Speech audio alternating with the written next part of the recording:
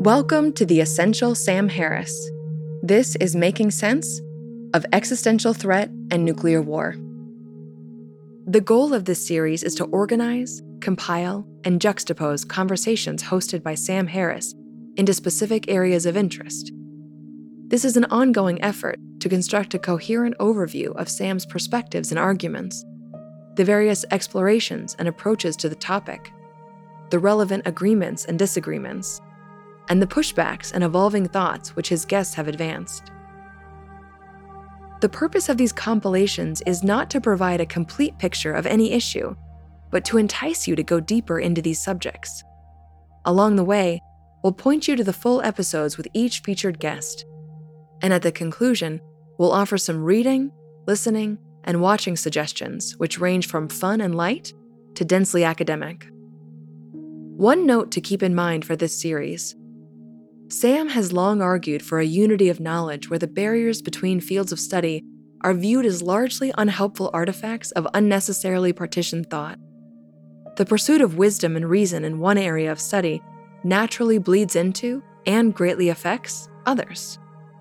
You'll hear plenty of crossover into other topics as these dives into the archives unfold. And your thinking about a particular topic may shift as you realize its contingent relationships with others. In this topic, you'll hear the natural overlap with theories of ethics, violence and pacifism, and more. So, get ready. Let's make sense of existential threat and nuclear war.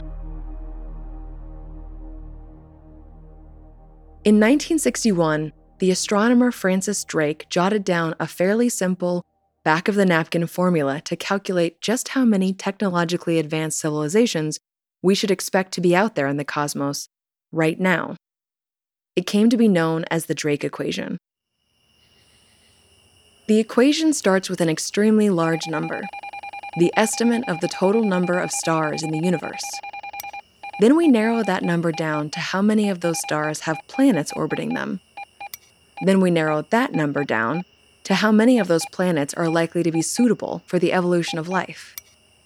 Then we narrow that down to the number of those life-suitable planets that have actually had life emerge. Then we narrow that down to how many of those life forms are intelligent. And then, finally, we narrow that down to how many of those intelligent life forms advanced to the stage of a technological civilization. Even if we're quite conservative with our estimate at each step of the narrowing process, maybe we guess that only 1 in every 100,000 life-suitable planets actually did achieve even basic microbial life, or that only 1 in every 1 million forms of intelligent life became technologically advanced. Even if we apply these stringent factors, the results of the equation and our remaining number suggest that there still ought to be between 1,000 and 100 million advanced civilizations just in the Milky Way galaxy alone. And there are, of course, billions of galaxies just like ours. So even if the correct number is just in the hundreds in our Milky Way, when you look out in the cosmos, there should be millions of civilizations out there. A physicist named Enrico Fermi asked the simple question, if this is true, where is everybody? How come, when we look out into the cosmos, we don't see or hear obvious evidence of a plethora of advanced life forms zipping about in their ships, symmetrically geoforming entire galaxies into power plants, or what have you? This question became known as Fermi's paradox. There is no shortage of hypotheses to address Fermi's question, but just about all of the responses can be categorized under 3 general answer types. One answer is that we're just early. Perhaps all of Drake's math was right and everybody will show up, but we just happen to be amongst the first to the party. The cosmos itself may have just recently reached a state of habitability after the chaos from the initial inflation and the Big Bang sent heat and debris flying about in every direction. Maybe it just recently settled down and allowed life like ours to flourish, and we humans are just an early riser. Another answer is that we're very rare. Maybe Drake's numbers were not nearly conservative enough, and life such as ours is just an exceedingly unlikely cosmic event. Perhaps there are only a small handful of civilizations out there. And given the vastness of the cosmos, it's no surprise that we wouldn't have had any close neighbors who happened to be advanced enough to say hello. Maybe the neighborhood is just very quiet. Or perhaps the most disturbing answer, the one we're going to be dealing with in this compilation, is this one. Maybe there is a great filter. What if there is a certain unavoidable technological phase that every intelligent life's advancement must confront? A technological phase that is just so hard to get through that almost no civilization successfully crosses the threshold. And that explains why it appears that no one is out there. It may be that we humans are on a typical trajectory and are destined to be erased, and soon. But even if there is a filter, and even if just the tiniest percentage of civilizations have been able to get through it and continue advancing without tripping over themselves, pretty soon they'd have the knowledge of how to do monumentally big engineering projects, if they so choose. We should see evidence of their continued existence, right? So let's make sure we're imagining this filter analogy correctly. Maybe a single filter isn't quite right. Maybe we should be picturing thicker and thicker filter layers stacked one on top of the other. Maybe there would be a moment when you really do leave them all behind.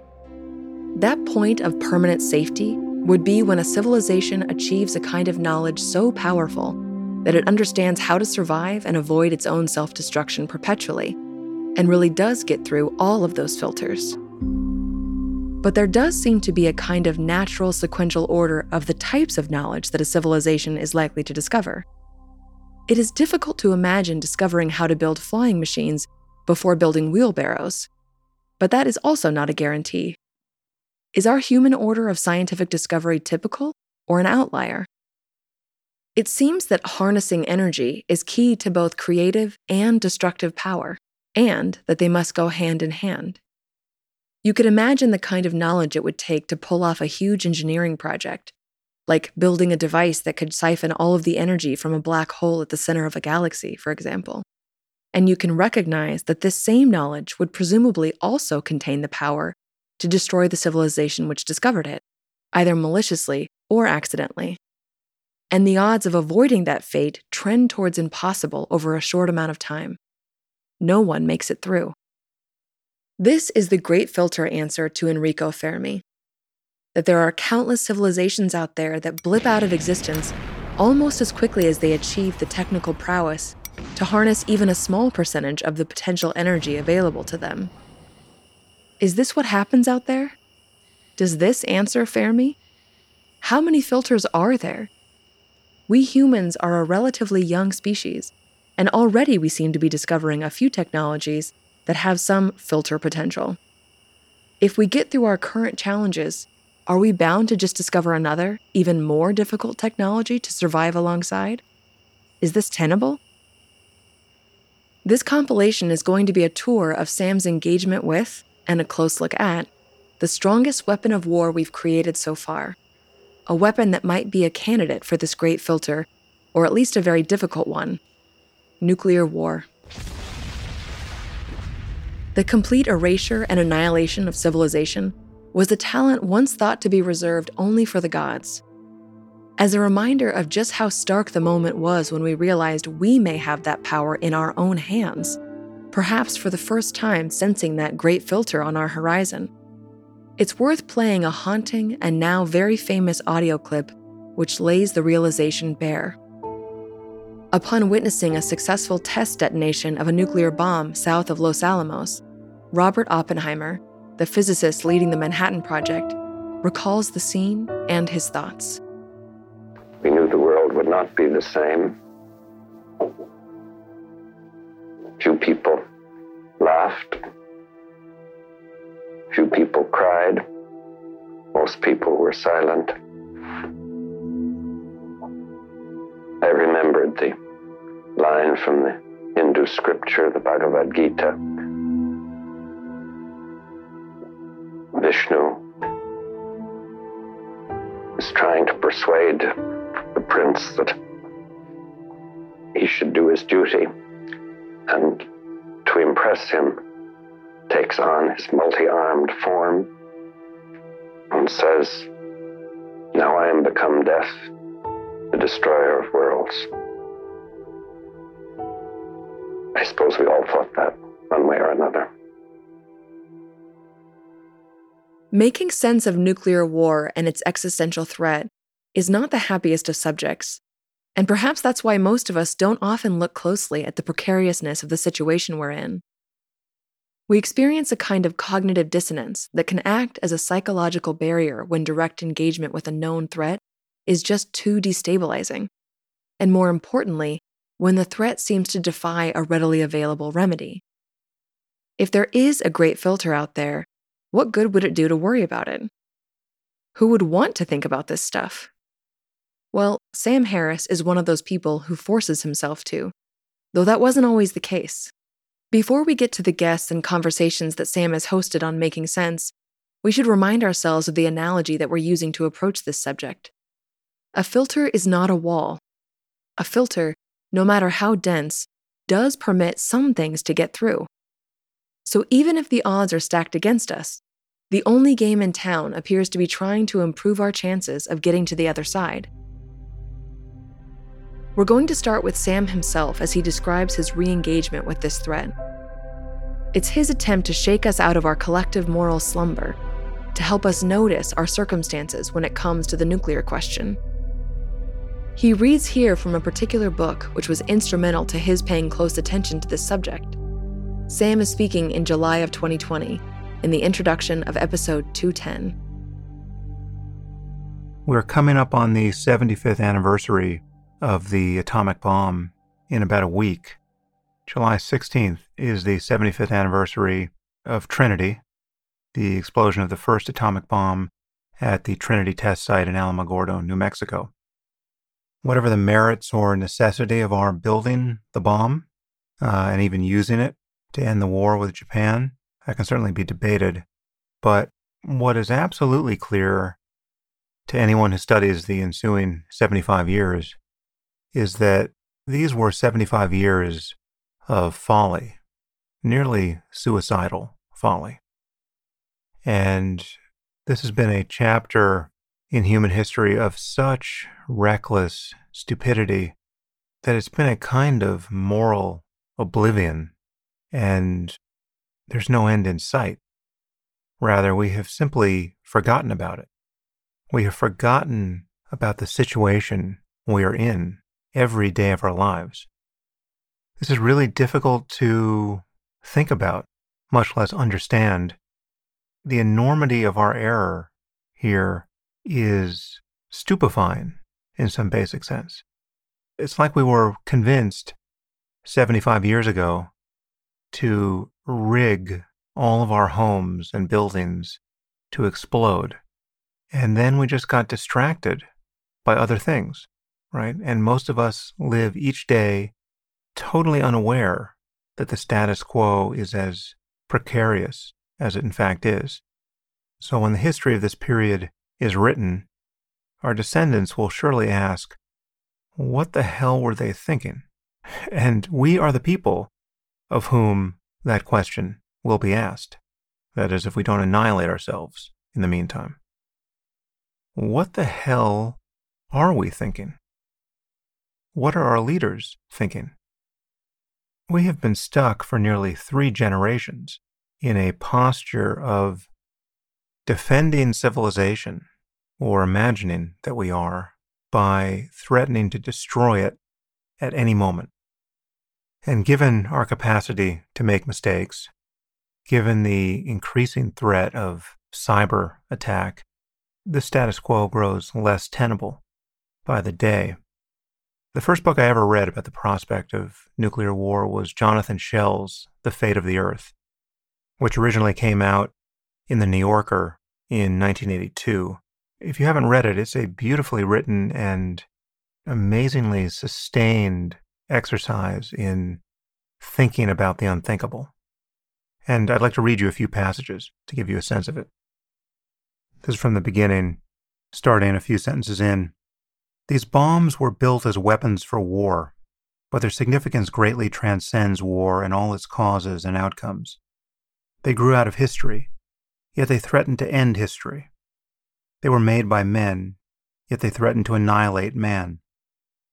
They are a pit into which the whole world can fall, a nemesis of all human intentions, actions, and hopes. Only life itself, which they threaten to swallow up, can give the measure of their significance. Yet in spite of the immeasurable importance of nuclear weapons, the world has declined, on the whole, to think about them very much. We have thus far failed to fashion, or even to discover within ourselves, an emotional or intellectual or political response to them. This peculiar failure of response, in which hundreds of millions of people acknowledge the presence of an immediate, unremitting threat to their existence and to the existence of the world they live in, but do nothing about it.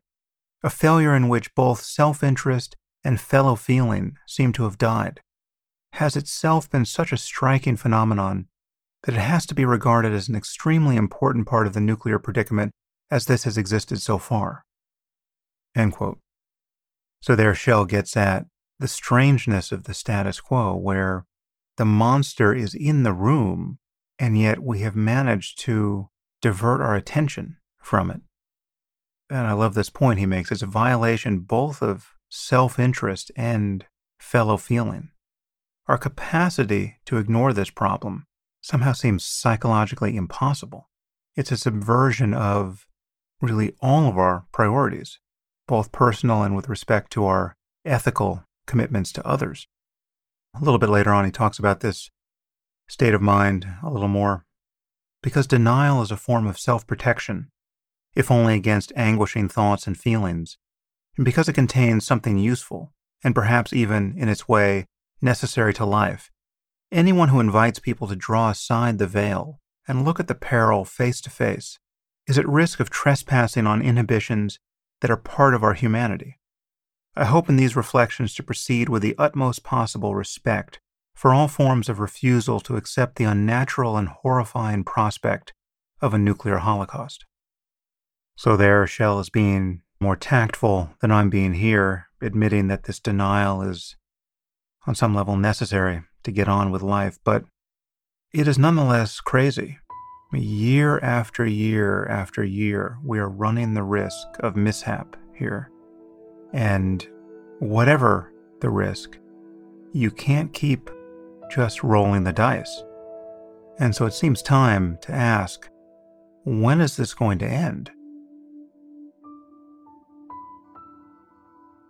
To begin the exploration of clips, we're going to hear from a philosopher and author who spends a lot of time looking at existential risk, Nick Bostrom. Bostrom has a talent for painting colorful analogies to prime our thinking about these difficult topics. One of his analogies that brings the great filter hypothesis into vivid clarity goes like this. Imagine a giant urn filled with marbles, which are mostly white in color but range in shades of gray. Each of these marbles represents a kind of knowledge that we can pluck from nature and apply technologically. Picture reaching in and pulling out the knowledge of how to make a hairdryer, or the automobile, or a toaster oven, or even something more abstract, like the knowledge of how to alter the genome to choose eye color or some other aesthetic purpose. Reaching into this urn, rummaging around and pulling out a marble, is the act of scientific exploration and achievement. Now, white marbles represent the kinds of knowledge that carry with them very little existential threat. Maybe pulling a marble like this would be gaining knowledge of how to manufacture glass. That's a marble that we pulled out of the urn around 3500 BCE in Egypt. That little bit of knowledge mostly improves life on Earth for humans and has all kinds of lovely applications for food preservation, artistic expression, window manufacturing, eyesight correction, and much more. It likely carries with it some kind of minor threat as well, though it's difficult to imagine how that specific advancement would inherently threaten the existence of the species. You can imagine thousands of white marbles that feel as benign, positive, and generally harmless as this one. But Bostrom asks us to consider what a black marble would be. Is there some kind of knowledge that, when plucked out of nature, is just so powerful that every civilization is eradicated shortly after pulling it from the urn? Are there several of these black marbles hiding in the urn somewhere? Are we bound to grab one eventually? Sam points out that it has generally been the attitude of science to just pull out as many marbles as fast as we possibly can and let everyone know about it the moment you have a good grip. And we operate as if the black marbles aren't in the urn, as if they simply don't exist. What shade of gray was the marble that represented the moment we obtained the knowledge of how to split the nucleus of a uranium-235 atom and trigger and target its fission chain reaction in a warhead? Was that a black marble? That will be a question we consider throughout this episode, as well as the specific political entanglements which relate to this problem, and the alliances and personalities which affected it in the recent past. So let's start out with Nick Bostrom and Sam engaging on the topic of existential threat in general as we move towards the nuclear question. Here, you'll hear Bostrom lay out his vulnerable world hypothesis and draw out the metaphor that we introduced. This is from episode 151, Will We Destroy the Future? Let's start with the vulnerable world hypothesis. What do you mean by that phrase? Well, the hypothesis is, roughly speaking, that there is some level of technological development at which the world gets destroyed by default, as it were. So then, what does it mean to get destroyed by default? I define something I call the semi-anarchic default condition, which is a condition in which there are a wide range of different actors with a wide range of different human recognizable motives. But then, more importantly, two conditions hold. One is that there is no very reliable way of resolving global coordination problems. And the other is that we don't have a very extremely reliable way of preventing individuals from committing actions that are extremely strongly disapproved of by a great majority of other people. Maybe it's better to come at it through a metaphor. Yeah, the urn. The urn metaphor. So what if in this urn there is a black ball in there somewhere?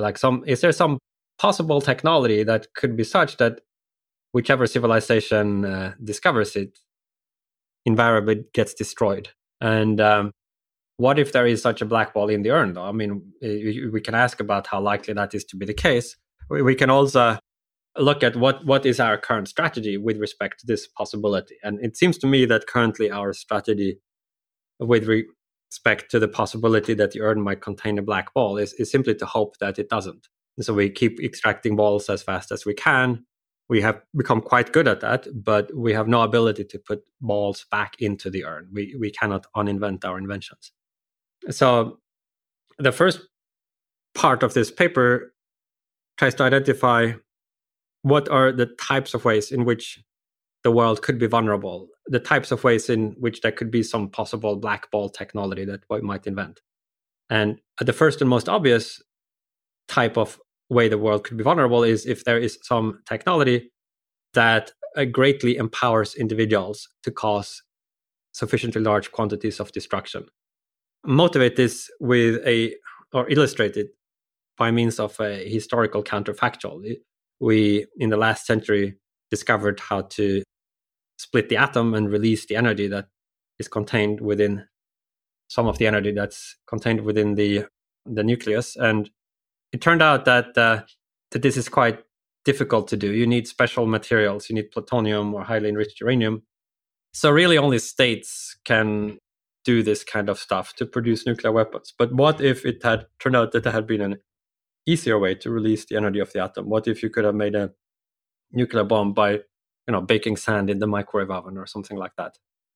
So that might well have been the end of human civilization, in that it's hard to see how you could have cities, let us say, if anybody who wanted to could destroy millions of people. So maybe we were just lucky. Now we know, of course, that it is physically impossible to create an atomic detonation by baking sand in the microwave oven. But before you actually did the relevant nuclear physics, how could you possibly have known how it would turn out? Well, let's just spell out that, because I want to conserve everyone's intuitions as we go on this harrowing ride to your terminus here, because the punchline of this paper is fairly startling when you get to what the remedies are. So why is it that civilization could not endure the prospect of what you call easy nukes? If it were that easy to create a a Hiroshima level blast or beyond, why is it just a foregone conclusion that that would mean the end of cities and perhaps the end of most things we recognize? I think foregone conclusion is maybe a little too strong. It depends a little bit on the exact parameters we plug in. I mean, the intuition is that in a large enough population of people, like amongst every population with millions of people, there will always be a few people who, for whatever reason, would like to kill 1 million people or more if they could, whether they are just crazy or evil, or they have some weird ideological doctrine, or they're trying to extort other people or threaten other people. That just humans are very diverse, and in a large enough set of people, there will, for practically any desire you can specify, there will be somebody in there that has that. So if each of those destructively inclined people would be able to cause a sufficient amount of destruction, then everything would get destroyed. Yeah. Now, if one imagines this actually playing out in history, then to tell whether all of civilization really would get destroyed or some horrible catastrophe short of that would happen instead would depend on various things, like just what kind of nuclear weapon. Would it be like a small kind of Hiroshima type of thing, or a thermonuclear bomb? How easy would it be? Could literally anybody do it, like in 5 minutes? Or would it take some engineer working for half a year? And so depending on exactly what values you pick for those and some other variables, right, you might get like scenarios ranging from very bad to kind of existential catastrophe. But the point is just to illustrate that there historically have been these technological transitions where we have been lucky in that the destructive capability we discovered were hard to wield. And maybe a plausible way in which this kind of very highly destructive capability could become easy to wield in the future would be through developments in biotechnology that maybe makes it easy to create designer viruses and so forth, right, that don't require high amounts of energy or special difficult materials and so forth. And there you might have an even stronger case. Like, so with a nuclear weapon, like one nuclear weapon can only destroy one city, right? Where the viruses and stuff potentially can spread.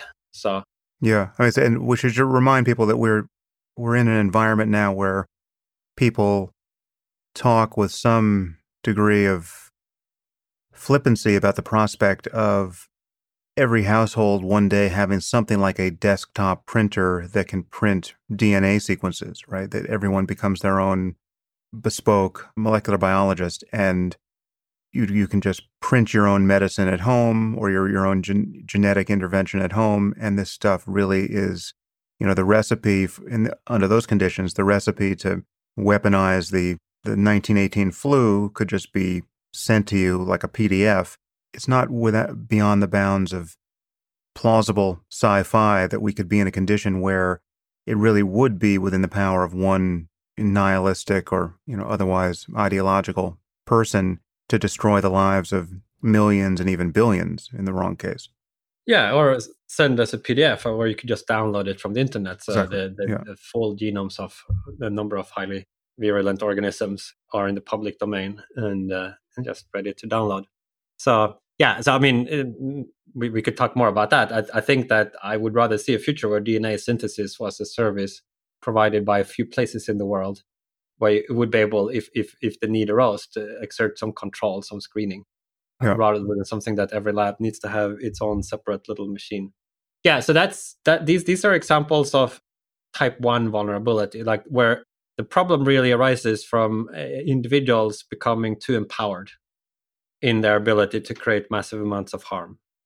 Now, so there are other ways in which the world could be vulnerable that are slightly more subtle, but I think also worth bearing in mind. So these have to do more about the way that technological developments could change the incentives that different actors face.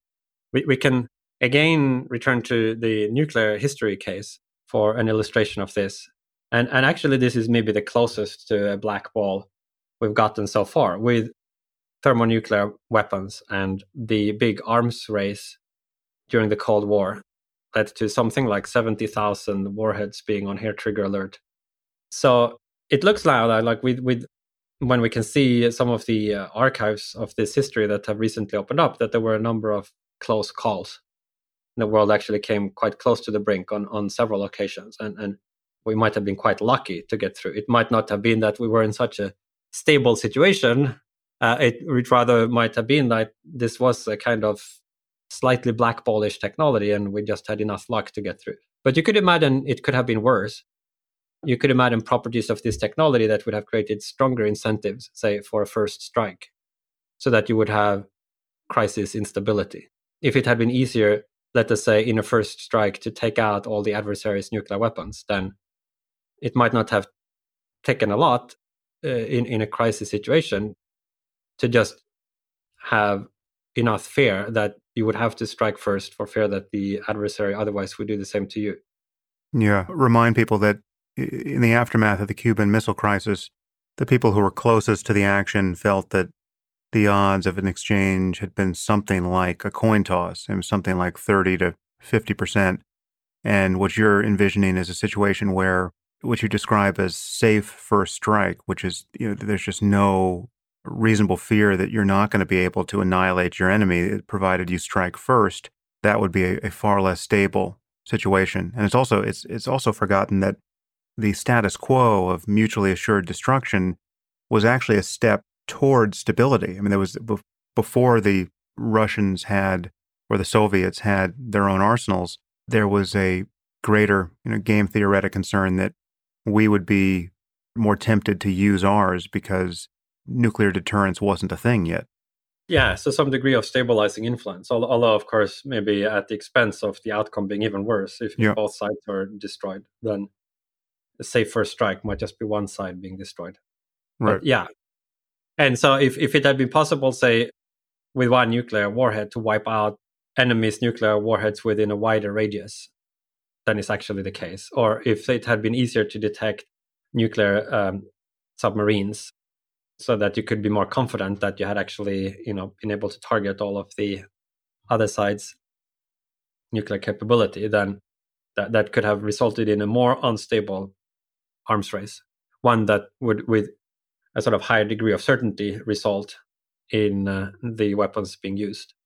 And you can consider other possible future ways in which, say, the world might find itself locked into arms race dynamics, where it's not that anybody wants to destroy the world, but it might just be very hard to come to an agreement that avoids the arms being built up and then used in a crisis.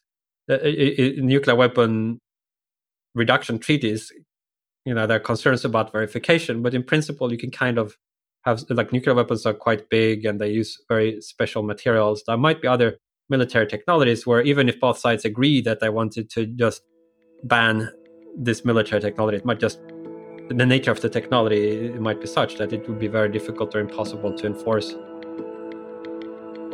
In that exchange, you heard Bostrom mention how lucky we may have gotten, in that it turns out nuclear weapons are not very easy to create.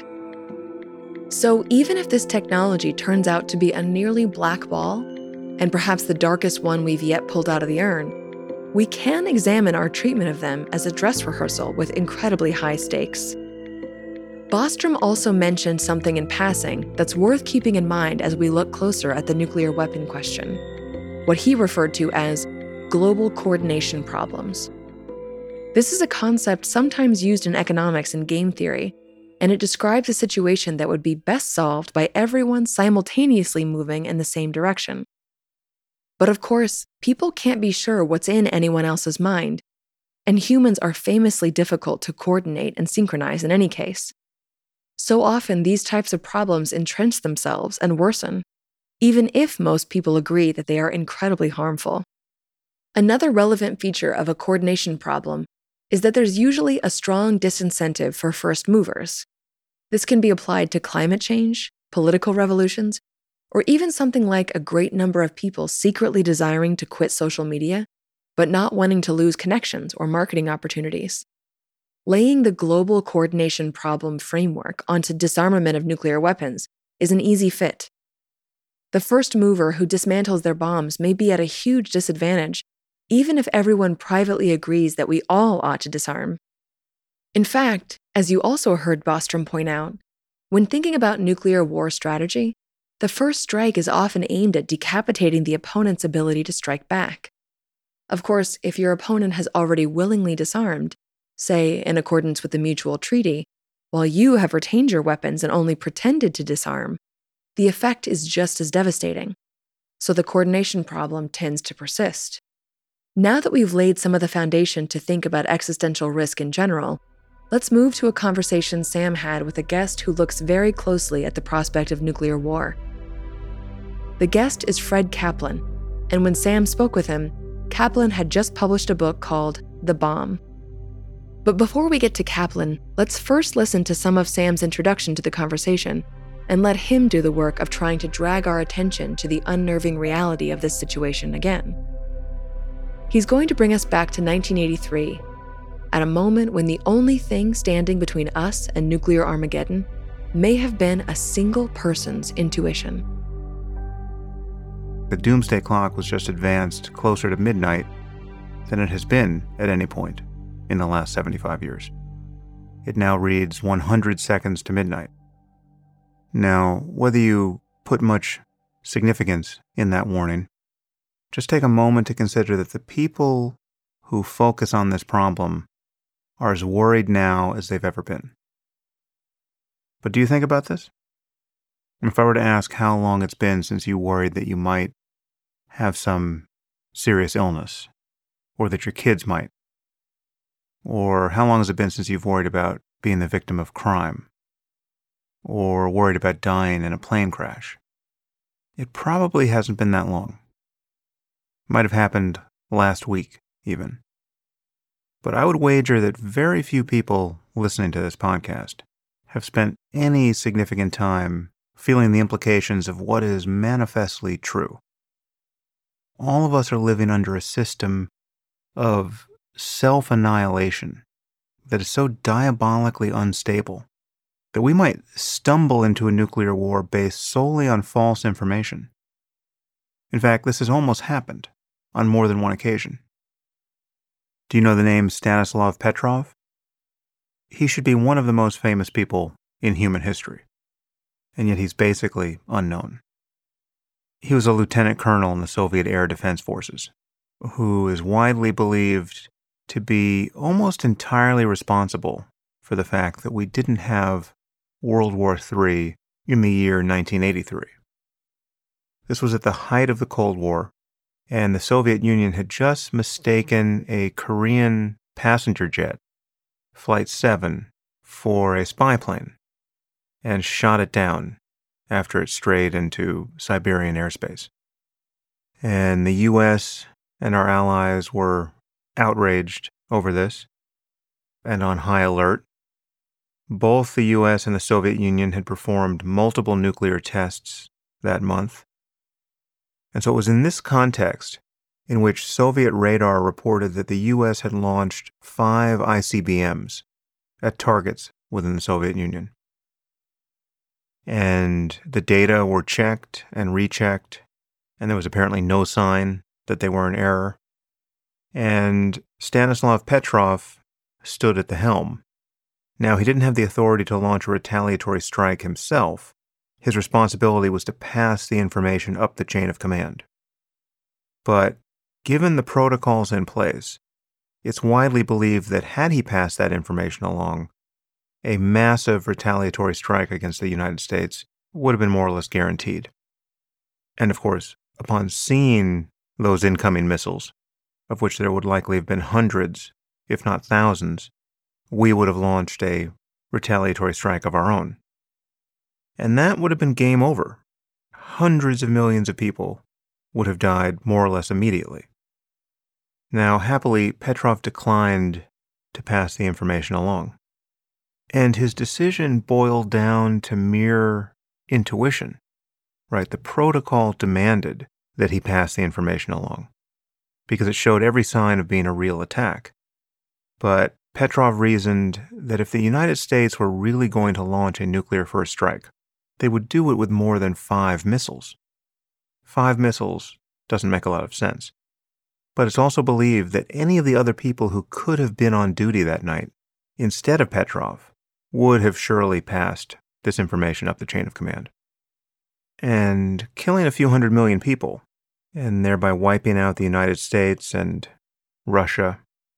As you'll soon hear, our retaliatory strike protocol entailed wiping out Eastern Europe and China for good measure. This could have well ended human civilization. So when you think about human fallibility and errors of judgment, and realize that this ability to destroy the species is at all times, every minute of the day, in the hands of utterly imperfect people, and in certain cases, abjectly imperfect people, it should make the hair stand up on the back of your neck. And the infrastructure that is maintaining all of these systems on hair trigger alert is aging, and in many cases run on computers so old that any self-respecting business would be embarrassed to own them. And yet for some reason, almost no one is thinking about this problem. At the end of this compilation, we'll offer some recommended reading and viewing, including a documentary which focuses on that perilous moment with Petrov. Sam goes on in that introduction to outline a few more absurd instances of close calls involving accidental war game codes being loaded into computers, or misinterpreted radar signals which nearly sent the bombs flying. So now let's hear more from that episode. We're going to hear Kaplan and Sam discuss Kaplan's writing about the Cuban Missile Crisis of 1962, arguably the first whiff that humanity got of the genuine prospect of nuclear war. If you need a history refresher on the events of 1962, we'll recommend a documentary in the outro of this compilation, and, of course, Kaplan's book as well. For this clip, you'll just need to recall that at the tensest moment of the standoff, there were hundreds of Soviet nuclear warheads pointed at the U.S. on launch pads stationed in Fidel Castro's Cuba, just 90 miles off of the United States coast. And the United States had a far greater number of missiles fixed on Soviet targets. Secret negotiations were underway by the leaders of all three nations involved to try to avert World War III and save face in front of their own populations. So here is Sam with Fred Kaplan from episode 186, an episode simply titled The Bomb. In your book, you report facts about the Cuban Missile Crisis that were not widely known and were actually systematically concealed to some effect. But perhaps go into that for a second, because it gave us a sense that bluffing on the brink of nuclear war was a successful strategy, because people thought that that's what had happened, that he just basically stared Khrushchev down and, Khrushchev blinked. But that's not quite what happened. That's not what happened. We most of us do know now, because it was revealed 20 years after the fact, that, in fact, on the final day of the crisis, Khrushchev proposed a deal, a secret deal. I will take out my missiles from Cuba if you, United States, take out your very similar missiles from Turkey. And Kennedy took the deal. What isn't generally known, and I don't know why it isn't known, because you can listen to this whole exchange on tapes that were declassified 20 years ago, but that you will read about in maybe 2 or 3 other books, if that many. But Kennedy reads the proposal, and he says, and he secretly tape recorded all of this. He goes, well, this seems like a pretty fair deal. And everybody around the table, all of his advisors, not just the generals, but the civilians too, Bobby Kennedy, Robert McNamara, McGeorge Bundy, all these paragons of good sense and reason, feverishly opposed this deal. NATO will be destroyed. The Turks will be humiliated. Our credibility will be lost forever. And, Kennedy let them talk. And then, he said, well, this was on a Saturday. The following Monday, the United States, the military was scheduled to start in the attack. There were going to be 500 air sorties a day against the missile sites in Cuba, followed 4 days later by an invasion. And Kennedy took the secret deal. He only told 6 people about this, though. And in fact, he put out the myth that there was no deal, because this was the height of the Cold War. It would look like appeasement. One of the 6 people that he did not tell was his vice president, Lyndon Johnson, who therefore went into the Vietnam War convinced by the lesson of Cuba, the false lesson of Cuba, that you don't negotiate. You stare them down. But here's what's even scarier. We later learned, this was not known at the time, that some of those missiles already had nuclear warheads loaded on them. So, they could have been launched on warning. Another thing we didn't know until much later is that the Soviets had secretly deployed 40,000 troops on the island of Cuba, some of them armed with tactical nuclear weapons, to stave off an anticipated American invasion. Therefore, if anybody else around that table except John Kennedy had been president, or if he had said, yeah, you're right, this is a bad deal, let's proceed with the plan, then there would have been a war with the Soviet Union without any question. Yeah, it's amazing. And so in your book, you report on the details of these encounters between each U.S. administration and the war planners, which are generally the Air Force and the Navy. And each incoming president, whether we're talking about, Kennedy and, his team with McNamara, or Nixon and Kissinger, or Clinton and Obama and their teams, each president comes into these meetings and for the first time is told what our first strike and second strike policies are. And each one, it sounds like, comes away absolutely appalled by what the doctrine actually is and committed from that day to changing it. And yet each has found himself more or less unable to change it in ways that fundamentally alter the game theoretic logic here. I mean, and these discussions are like really out of Dr. Strangelove. The most preposterous scenes in Dr. Strangelove are no more comedic than some of these exchanges, because these are plans that call for the annihilation of hundreds of millions of people on both sides. I mean, ever since Kennedy, we've been past the point where a first strike prevented the possibility of a retaliatory strike from the Soviet Union. So we're talking about protocols that are synonymous with killing 150, 200 million people on their side and losing that many on our side. And for the longest time, the protocol was to annihilate China and Eastern Europe, whether they were even part of the initial skirmish with the Soviet Union. Right. The U.S. policy throughout the 1950s and into some of the 60s, the policy, this wasn't just the Strategic Air Command, this was signed off on by President Eisenhower and the Joint Chiefs of Staff.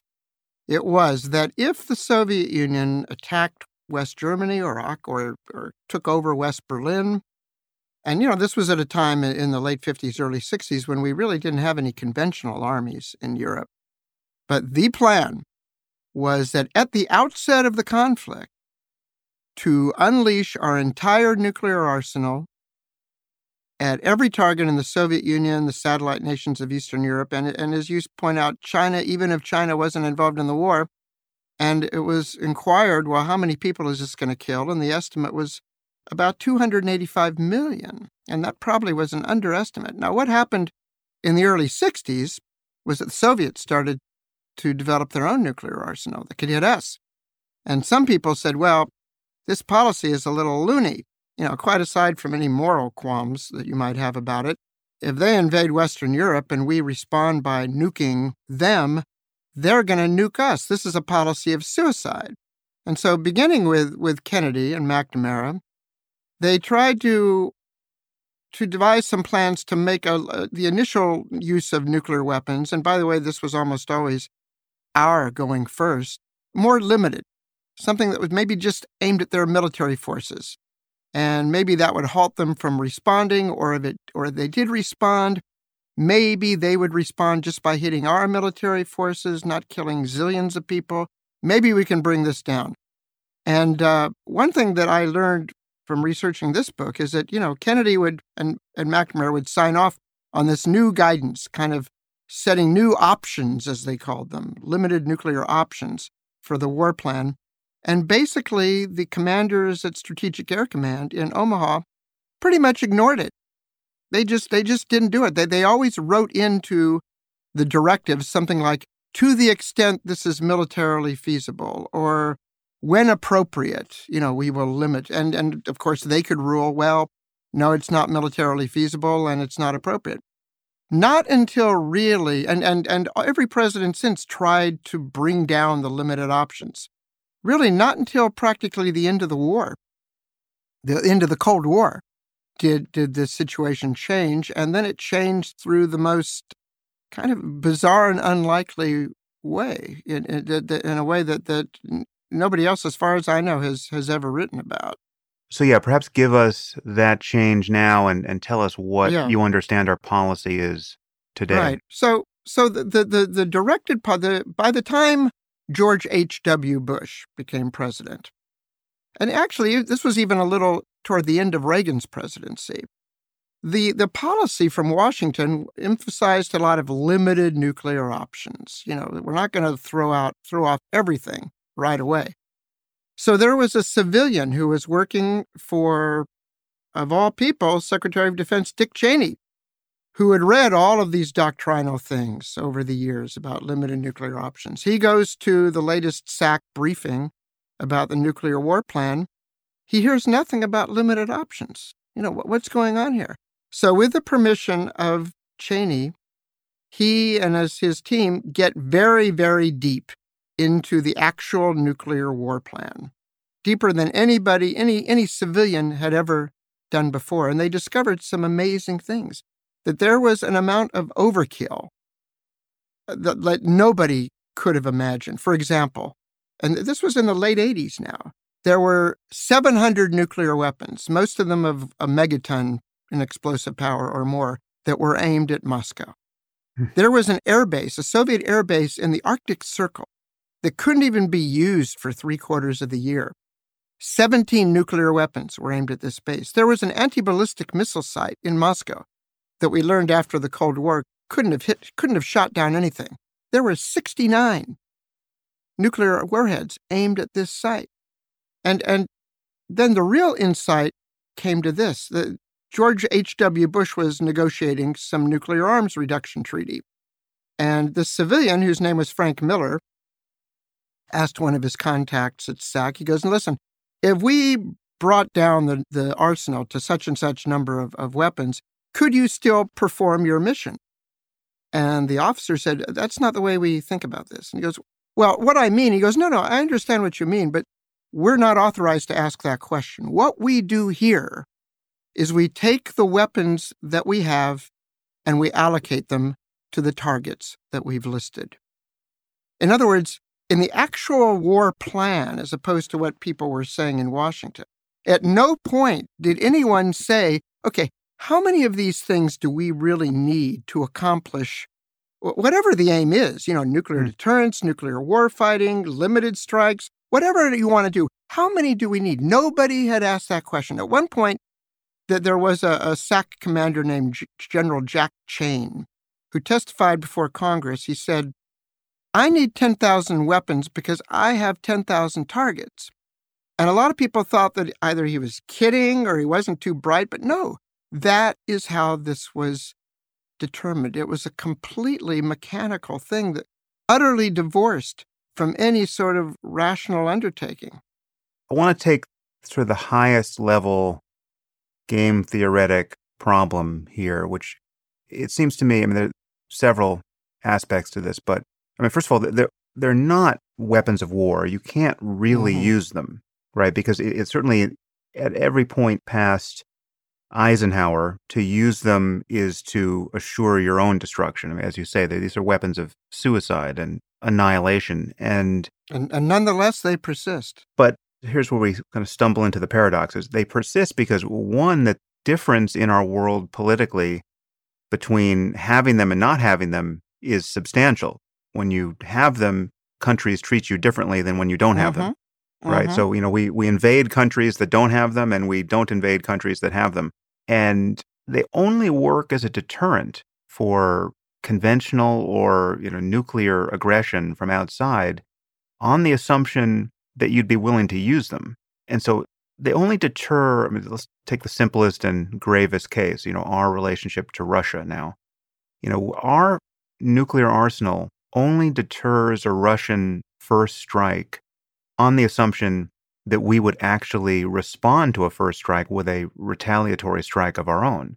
And yet when you look at the the logic of this act, just imagine the psychology of a president upon hearing of an incoming first strike. I mean, first, we've already established that he has to worry about whether or not he might be getting false information, right? I mean, he could be the next Stanislav Petrov, who's just, there's a radar glitch or a computer virus, or, the system's been hacked, or something could be off, and there's not really enough time to fully vet all of that.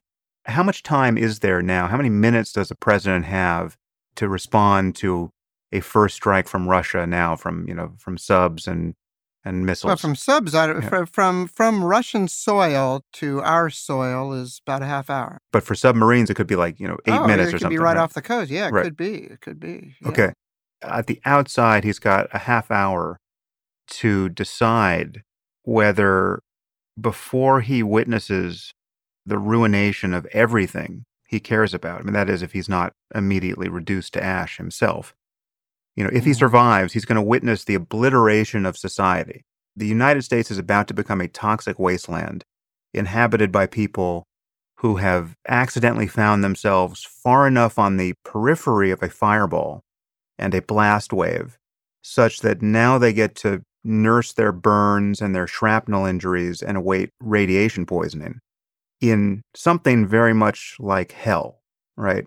We're talking about every facet of civilization being suddenly destroyed. I mean, communications, food production, everything in an instant.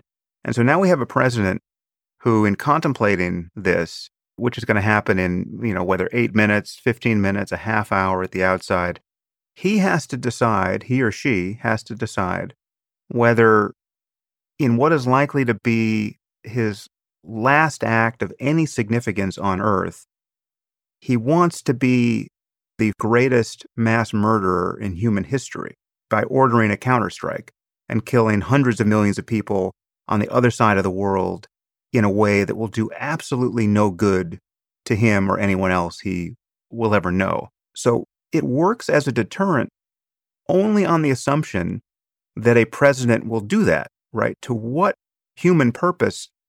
What is the purpose of doing that in that scenario? And yet the assumption is not only that will happen, I mean, that's the policy.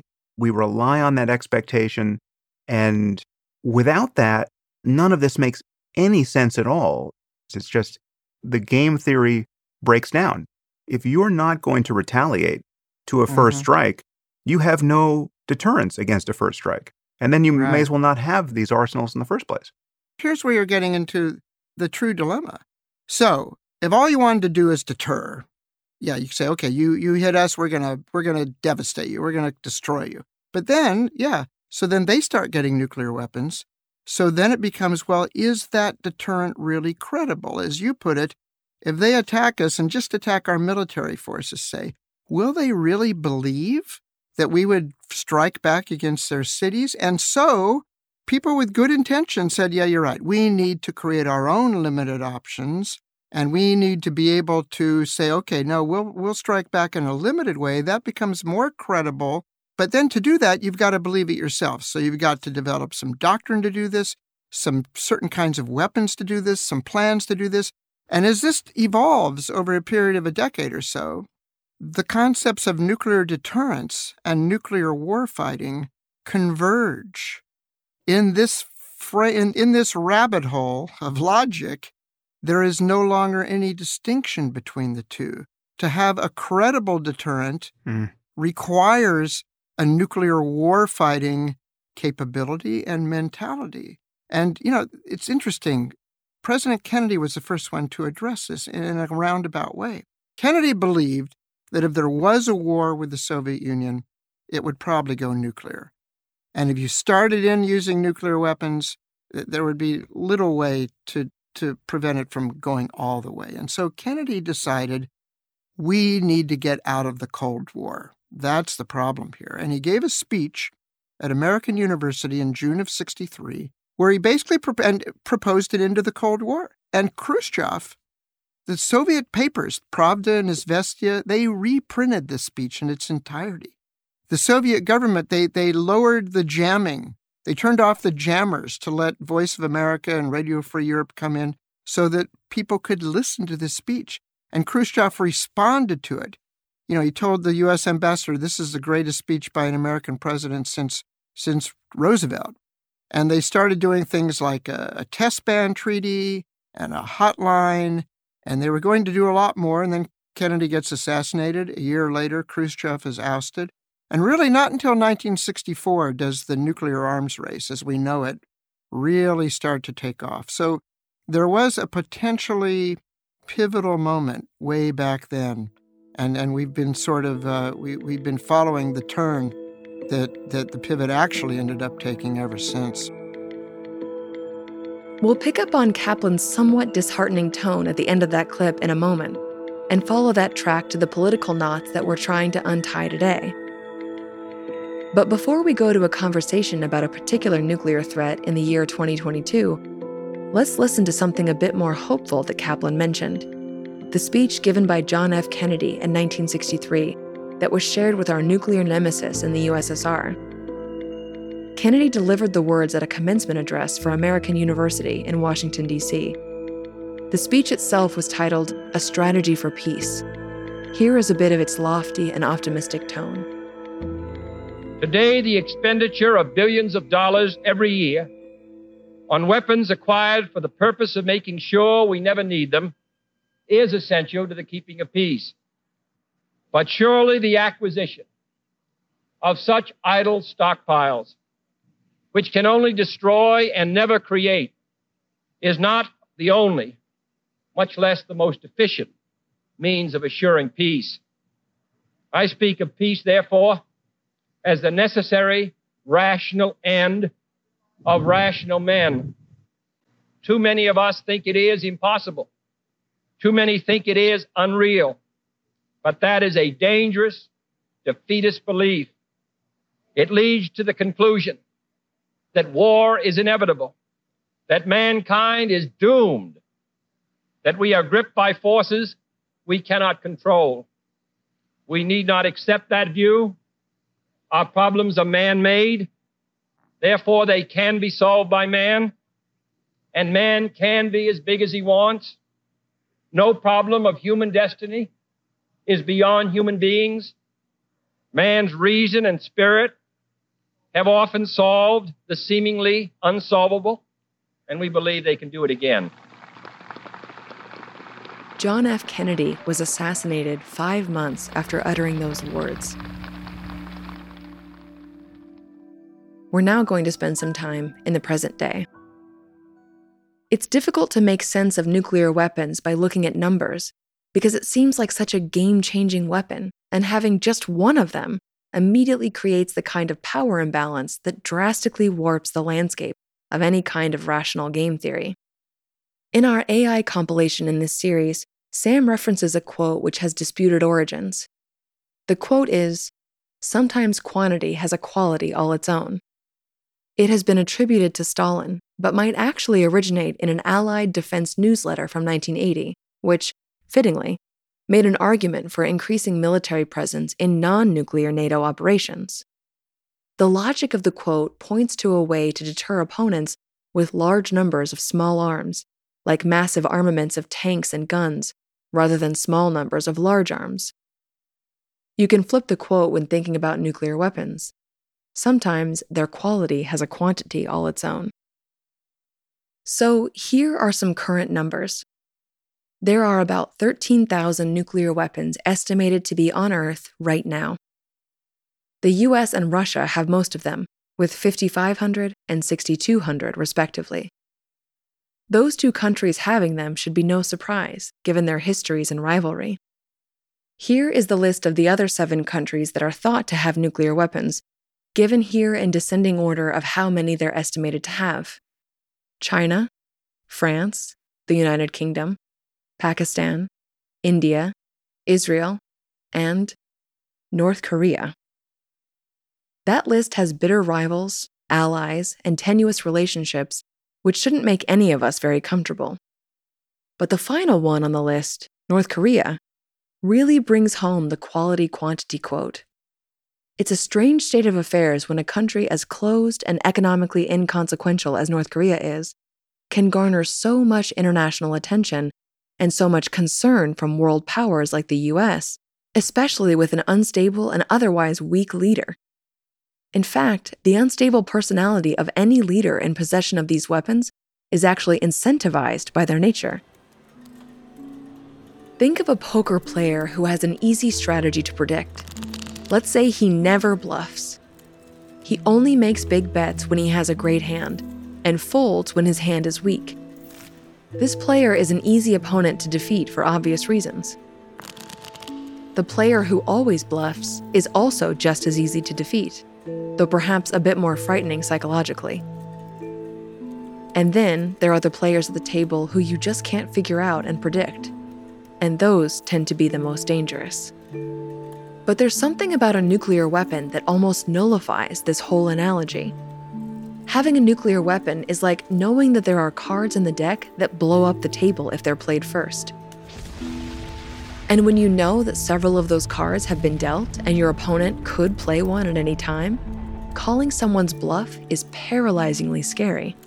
If someone at the table has a card like that, it's very hard not to fold when he pushes his chips into the pot, even if you are quite sure that they are bluffing. This player can bully an entire table, even if he's playing with a weak hand. With that analogy in mind, we'll go to our next conversation, which is with Mark Bowden, who had just published an article in The Atlantic called How to Deal with North Korea. The article got Sam's immediate attention, and their conversation involves non-nuclear traditional warfare threats from North Korea as well, but the nuclear variable plays an undeniable role in its engagement. And they hint at another state in pursuit of nuclear weapons for their same negotiating power. This is from episode 88, an episode titled, Must We Accept a Nuclear North Korea? How big a problem is North Korea at this point for the rest of the world? I mean, how would you rank order it in terms of our concerns for our own well-being and the well-being of all the other implicated societies? Well, I think that it's far and away the largest national security concern of the United States. Everybody, I think largely because of media, has this outsized fear of terrorist attack by Islamist fundamentalists, which is sort of a hangover from 9/11, which was 16 years ago. I think that, the threat of terror attacks will be with us always, but North Korea poses a threat on a completely different scale. They have weapons that could kill millions of people. Right now, they're, the primary threat they pose is to South Korea and to Japan. But as their reach extends with ICBMs, the United States is also potentially a target. And while they don't have the kind of arsenal to pose an existential threat to the United States, I do think that the prospect of a nuclear weapon being exploded over Los Angeles or any other American city is a pretty terrifying prospect, and one that, frankly, as this article goes on to explain, there's very little we can do to prevent short of deterrence. The implication of their recent missile test is that people agree that they can probably reach Alaska and Hawaii now, but not quite Los Angeles or the rest of the United States, but that should be coming in pretty short order. And then you are talking about, there really is no word to describe how crazy and irresponsible the statements are of the regime, whatever you think their actual motivations are and whatever you think their level of suicidality could be. But we have a completely maniacal regime, which in, what's the outside estimate, a few years, 5 years, should be able to land a nuke on a city like Los Angeles or San Francisco? When I wrote the piece, which was just a few months ago, the estimate was 3 or 4 years, but this most recent ICBM launch, successful one, came much earlier than anticipated. So my guess is that we could probably even dial back the 3 and 4 years. It might be even closer than that. So in your article, you talk about 4 possible responses to the problem, and they all suck. So let's move through these. First, just tell me briefly, what are the 4? Well, the first would be an all-out attack, what I call prevention, which would essentially crush the Kim regime would destroy its military, wipe out its arsenals, and essentially, reduce North Korea to a stateless humanitarian zone. The second I called turning up the screws, and that would be applying pressure through some form of military attack or embargo that would really hurt North Korea, but would be short of an all-out attack, and that would seek to essentially prove to Kim Jong-un that we mean business, and hopefully get him to recalculate his plans and back away. The third option is decapitation, and that would involve targeting Kim himself, or maybe Kim and a few of the key people around him, probably to assassinate them, or possibly, I guess, even less likely to arrest them, and thereby sort of take off the head of that state and hope that something more reasonable would follow. And the last option, which may be the hardest to swallow, but which I think is probably inevitable, is acceptance, which is recognizing that nuclear technology, missile technology is old stuff. It's been around for more than a half century. Lots of people know how to do it. And North Korea is eventually going to figure these things out and going to have these weapons. So now how do you view this conflict with Trump in the driver's seat? People imagine that his kind of breaking of the mold of the professional politician and the professional president is a real strength. You got this wrecking ball swinging all over the surface of the earth right now, and all of our enemies now need to take notice because there's no telling what Trump will do, and that this is a good thing across the board. We're shaking things up.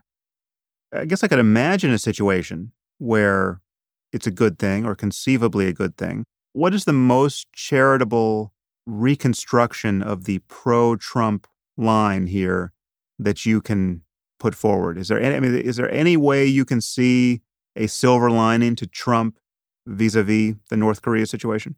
I don't see the unpredictability of Donald Trump working to anyone's benefit here in that region. And when you're talking about nuclear weapons, predictability is important. It's well and good in a world of conventional arms that your enemy is off balance and worried that you might attack them. But a miscalculation in the nuclear age, it's just, the consequences are just so unthinkably awful. And that's why for most of my lifetime, the major thrust of military policy worldwide has been to prevent the use of nuclear weapons and also chemical and biological weapons. So any unpredictable actor who's dropped into that mix is really bad, not just for the United States and Korea, but for humanity. And so what is the lesson here with respect to proliferation? I mean, is it that it really matters that you get nukes because once you do, the world really can't deal with you? No one can really successfully coerce you, and it's really both sides of it. It's like we can't really do anything with our nukes, so they're kind of unusable. I guess there's an argument for disarmament on that level, or drawing down to the absolute minimum required to respond to a first strike. But nobody's contemplating the first use of nuclear weapons apart from the maniacs, and the maniacs have learned that if you have nukes, you have paralyzed the rational actors of the world. I think that's right. I think, however, and I think you might say I'm using the word maniac a little bit loosely. It actually makes sense what you're saying. And, I can see someone like Kim Jong-un very rationally arriving at that conclusion. In this case, I'm talking about moral maniacs, the kind of people who would say, we're going to annihilate these innocent people over here without a qualm, unless you give us what we want. Yeah, well, that's fair. But I do think that in order to put yourself in that position, you have to be willing to completely isolate yourself. And while China and Russia have continued to trade somewhat with North Korea. The reason that we can't bring sufficient pressure on them, or we haven't been able to, is that they don't have ties with the rest of the world. They've had to make themselves into an outlaw regime. And, Iran is a good counterpoint. Iran is a country which also has pursued nuclear weapons and believes they need them to prevent, being attacked.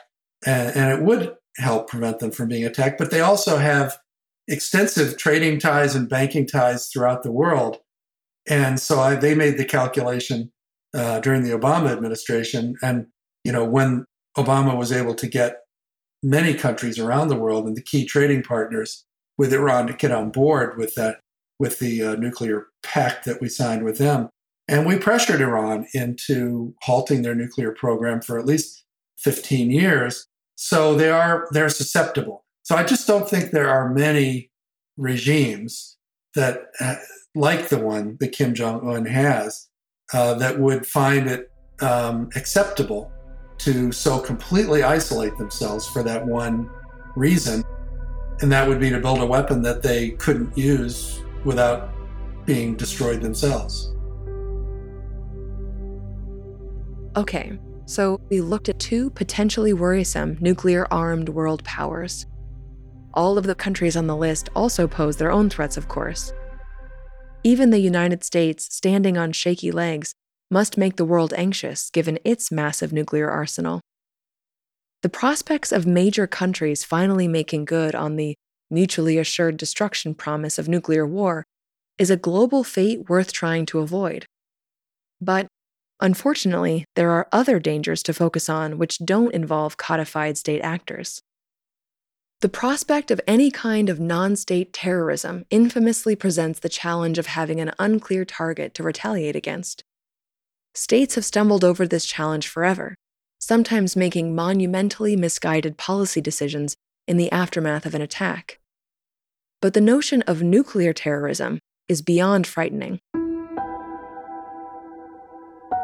A single weapon like this, ending up in the hands of the wrong person or people, is a crippling thought. Here is another troubling thought. By most reports, there have been 6 American nuclear weapons which have gone missing and are still, as of this reading, unaccounted for. These are referred to as broken arrows. 5 of the 6 were plane crashes or other technical aviation problems, where either the crew was ordered to release the bomb over the sea or the plane went down over the water. The other incident was the sinking of a submarine with a nuclear weapon on board. All of those incidents were in the 1950s and 60s. Most of those bombs are likely corroded beyond any recoverability at the bottom of the ocean. Let's hope. But that is just the broken arrow story for the United States arsenal. The global estimate of broken arrows is unknown. These are the kinds of unnerving thoughts that our next guest deals with. The guest is William J. Perry, who served as the United States Secretary of Defense under Bill Clinton and served in high levels of the government since the late 1970s. He wrote a book called The Button, which looks at the power that the president has over the use of nuclear weapons. In 2016, he produced a short animation titled Bill Perry's Nuclear Nightmare. It will be recommended viewing at the end of this episode. In it, he imagines what a terrorist attack involving nuclear weapons might look like, and how it might unfold if the bomb is detonated in Washington, D.C. It is not a pleasant picture. This animation prompted Sam to get Perry on Making Sense for a conversation about how likely this kind of scenario is, and of course, what we ought to be doing to ensure that it doesn't materialize. William had his granddaughter, Lisa, join the conversation as well. She is the communications director for the William J. Perry Project, which is dedicated to ending the nuclear threat. This is from episode 210, The Logic of Doomsday. Honestly, one of the most terrifying pieces of media I've seen over the years was an animation that you put out, Bill, now a few years ago on nuclear terrorism, which it doesn't really fit into this logic of proliferation and deterrence. And quite the same way, because any group that would do this these don't tend to fall into the rational actor category. And also, it wouldn't necessarily be a nation state against which we could retaliate in response to an act of nuclear terrorism. But Bill, describe the scenario you concoct for nuclear terrorists and just how destabilizing a very low-tech attack on us could be. The scenario we imagined was a rogue group within a small country's nuclear program. This is a rogue group that has access to the material, but is not under full control of the government. And they build one nuclear bomb, ship it back to the United States, where their agent in the United States then detonate it on Pennsylvania Avenue. The level of catastrophe of just one, let's say, Hiroshima-type bomb is more than most people would ever imagine. Besides 100,000 or so people casualties from this, there is the terror and the panic. There's in this case, it's in Washington. The government is decapitated. And the conclusion from it is a level of catastrophe that's really hard to imagine until you start going through the possibilities of a scenario like that. So we made that video to dramatize the point of how catastrophic one small nuclear bomb could be and the danger of nuclear terrorism. The good news from all this is that the one danger that we actually made some headway on in the last number of years is the one of nuclear terrorism. President Obama instituted a program of getting all the nuclear powers together to take steps to improve the safeguards on their fissile material. And I would say that whatever the probability of a terror group getting a nuclear bomb was 10 years ago, is substantially reduced because of what he has done in that area. So there is one bit of good news in all this, is that we have taken actions to reduce the likelihood of nuclear terrorism. The only real likelihood of a nuclear terror group being able to get a bomb and make it go is if they could somehow get their hands on the fissile material. If they could do that, it's easy to imagine how they might be able to build a crude but effective nuclear bomb. Have you followed any progress or lack thereof in our ability to detect nuclear materials coming into ports in shipping containers? I don't believe we could count on being able to detect that. To put another way, if I were the terror group, I would be pretty confident I could find a way of getting the fissile material in. Correct me if I'm wrong, but I think in that video you talk about the prospect of a group setting off one bomb and then saying, we have 10 other bombs in 10 other cities, meet our demands, or those go off too. Yeah. In the video, they only had one bomb, and they brag about, they threaten the use of other bombs, and the terror effect of that threat is as great as if they actually had them. So the panic, not just in Washington, but all across the country, is very great. And the economic catastrophe that results from that is very great. And you can look at the changes that happened in our country after 9/11, and you can just imagine and extrapolate how much greater that something like a nuclear terrorist attack could be. I mean, there have been some experts who say, this could be the end of our Constitution as we know it, that this would really challenge pretty much everything that we hold as a nation to approach something like this. There is an upside to this, though, which is that there are things that we can do, and as my grandfather brought up, part of why we need to be having dialogues with countries like Russia, no matter what is happening in other realms in politics.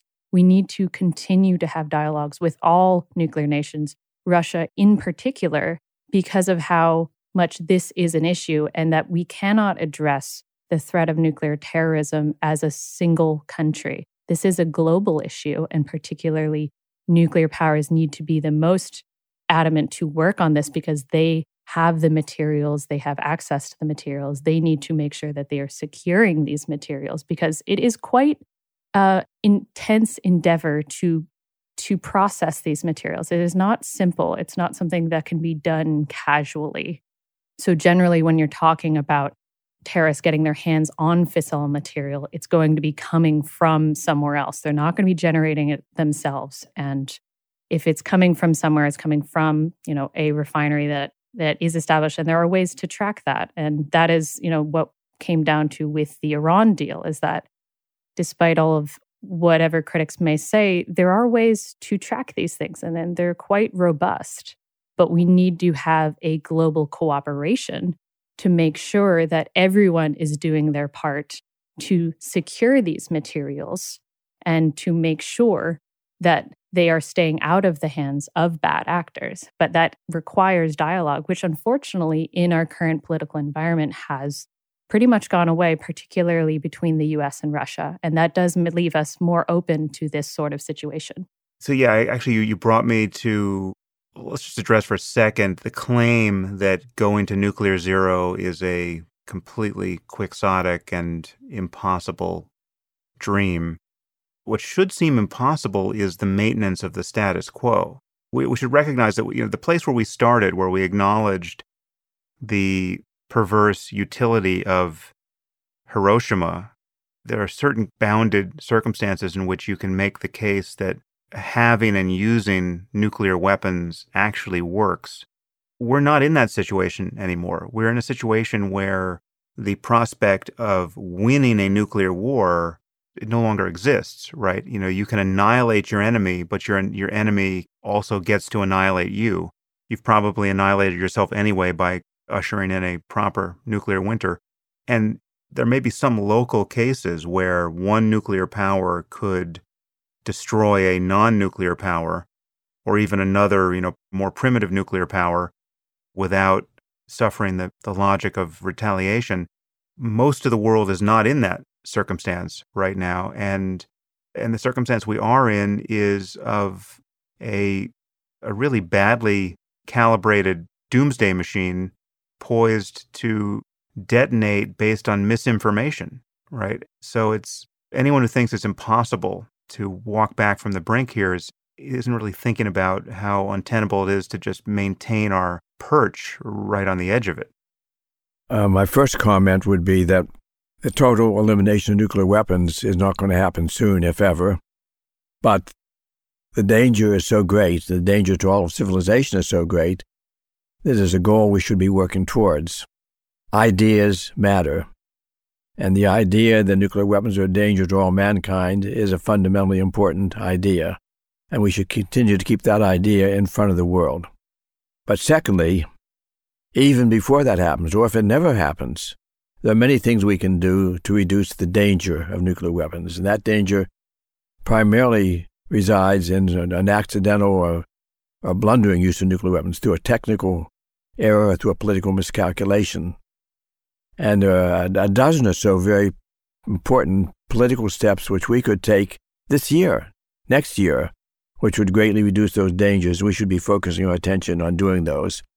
Some of those involve ending the presidential sole authority, involve prohibiting launch on warning, prohibiting first use. These are dangers we face we don't have to face. We can simply get rid of them. We can retire all of our ICBMs and still maintain a strong, very strong deterrence. And that not only greatly reduces the danger, but saves us hundreds of billions of dollars. We can limit strategic missile defense for the same benefits. We don't have to wait for new treaties. We can take actions to reduce our nuclear forces without the benefit of treaties.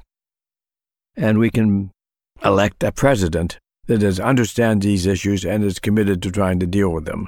Those are all things that can be done in the relatively near term that will greatly reduce our dangers while we, over the longer period of time, work towards the elimination of nuclear weapons. In the final two clips, we're going to zoom back out from the political entanglements and potential detailed stories that spark nuclear disaster and go back to the cosmic perspective we started with.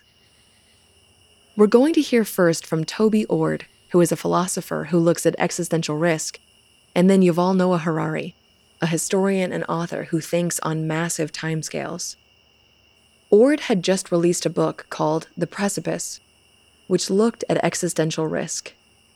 He considers the moment we're living in now to be so full of risk that, if we survive it, it will be referred to by future historians as the precipice.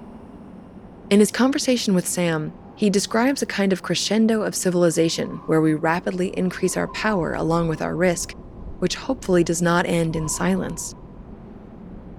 His approach and perspective will bring us right back to the notions of the Great Filter and Fermi's paradox, before Harari provides some outlines for survival. Let's listen in on a bit of his conversation with Sam. This is Toby Ord in episode 208, which was simply called Existential Risk. To give some perspective, let's talk about just how you think about the ways in which the natural world might destroy us, all on its own, and the ways in which we might destroy ourselves, and how you estimate the probability of one or the other sources of risk being decisive for us in the next century. Sure. I think often when we think about existential risks, we think about things like asteroid impacts. I think this is often the first thing that comes to mind, because it's what we think destroyed the dinosaurs 65 million years ago. But, note that was 65 million years ago. So an event of that size seems to be something like a 1 in every 65 million years kind of event.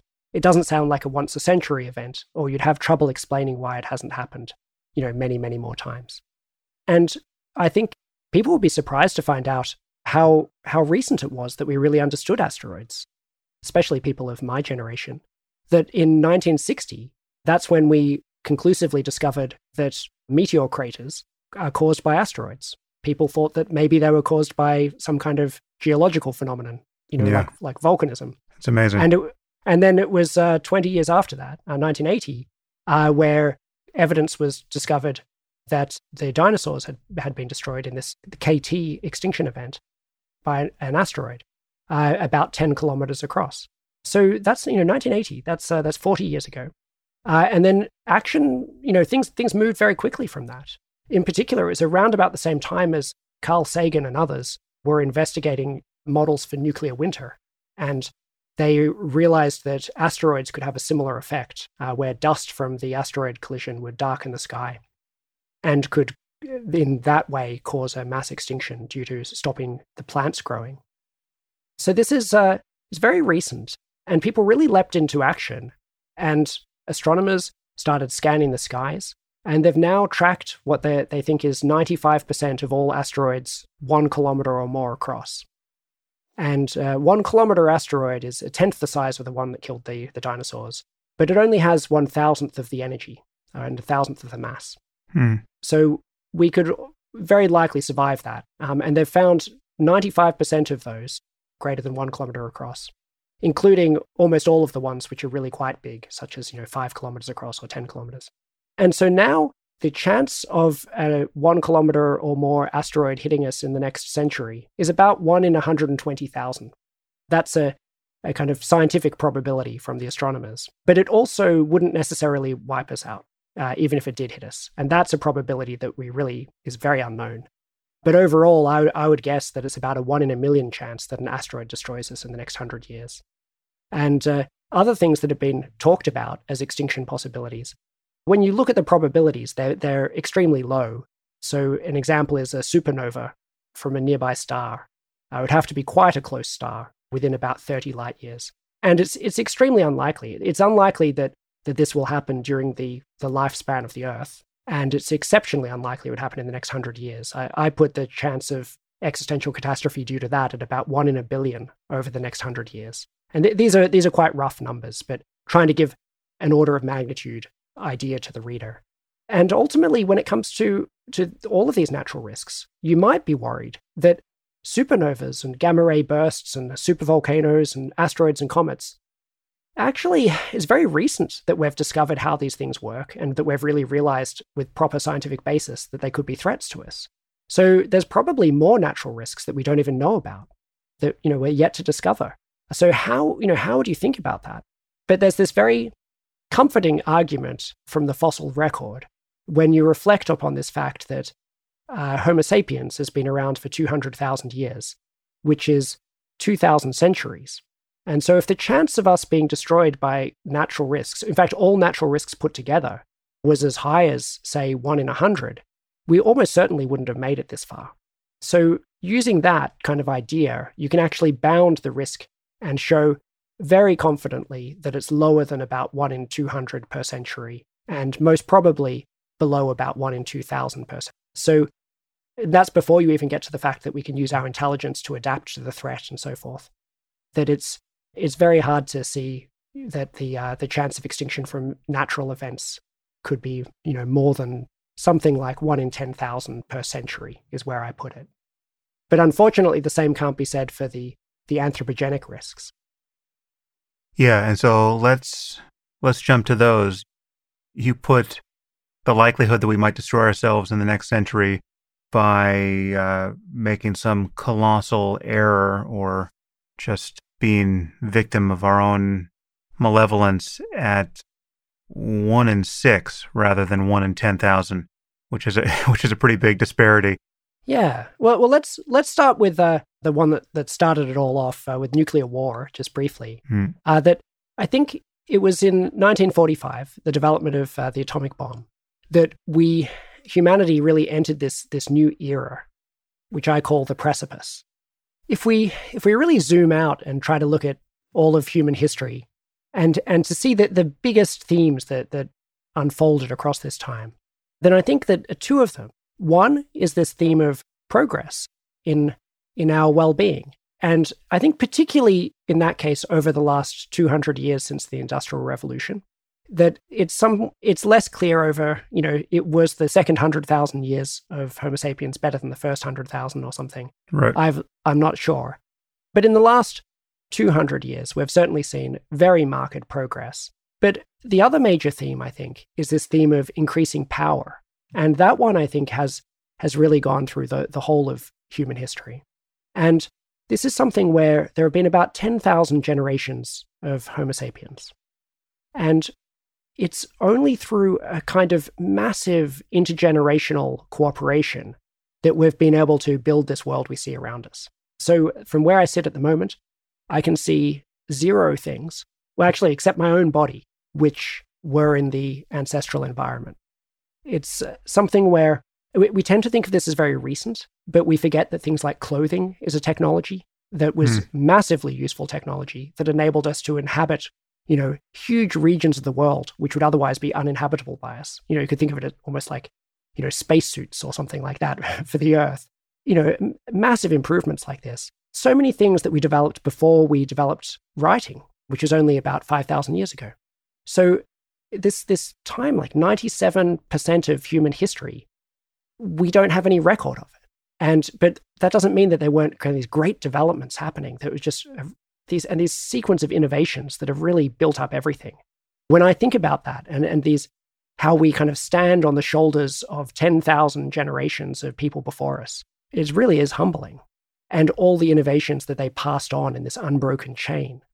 And one of the aspects of this is this increasing power over the world around us, which really accelerated with the scientific revolution, where we discovered these systematic ways to create knowledge and to use it to change the world around us. And the Industrial Revolution, where we worked out how to harness the huge energy reserves of fossil fuels and to automate a lot of labor using this.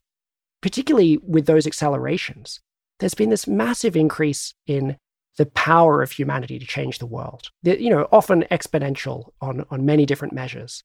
And that it was in the 20th century, and I think particularly with the development of the atomic bomb, that we first entered this new era where our power is so great that we have the potential to destroy ourselves.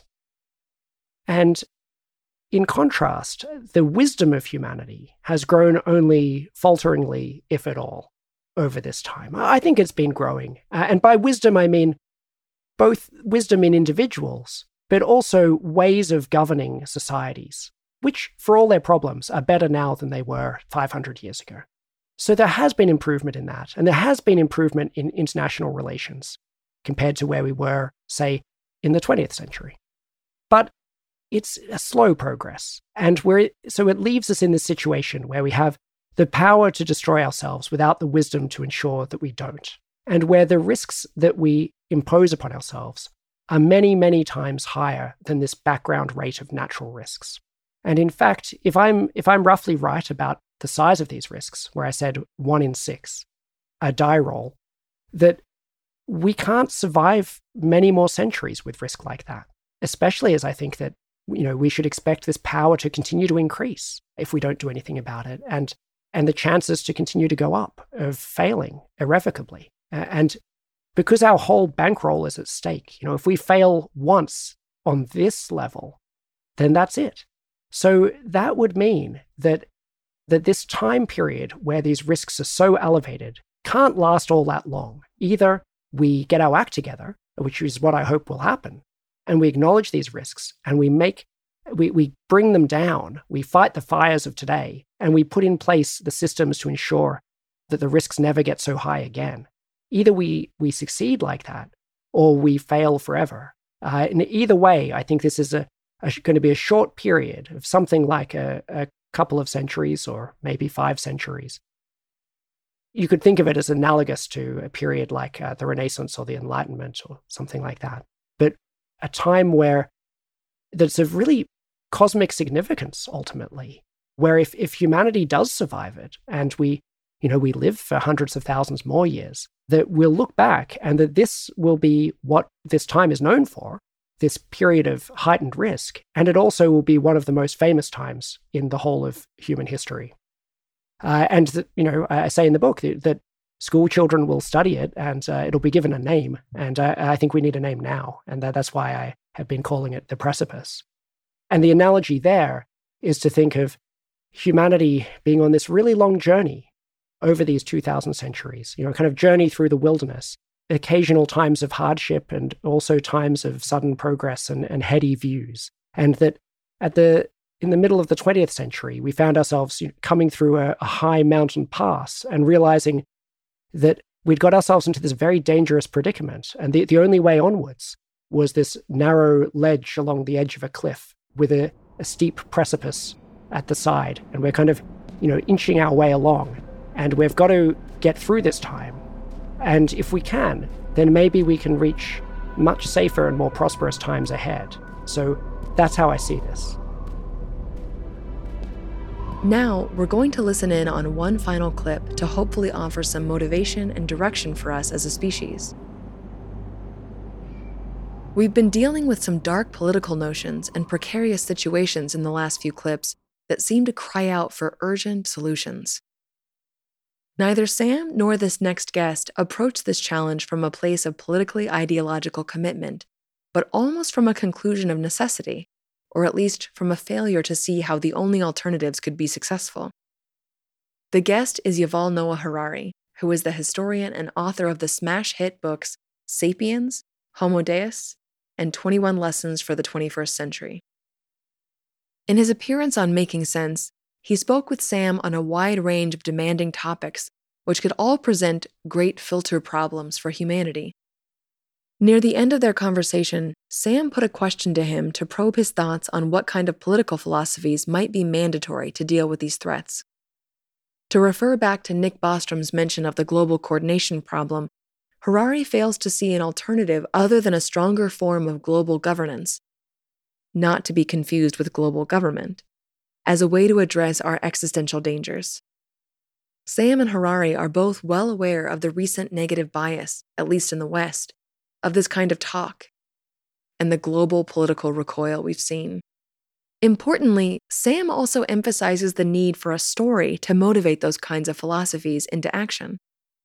If you're familiar with Harari's work, you'll know that his thesis in Sapiens largely rests upon a notion that humans can be bound together and orchestrated by what he calls myths.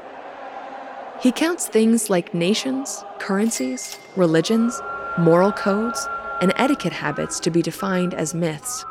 This particular aspect and ability of our species to construct and be self-governed by myths is what distinguishes us from the rest of the animal kingdom and gives us our unique creative and destructive power.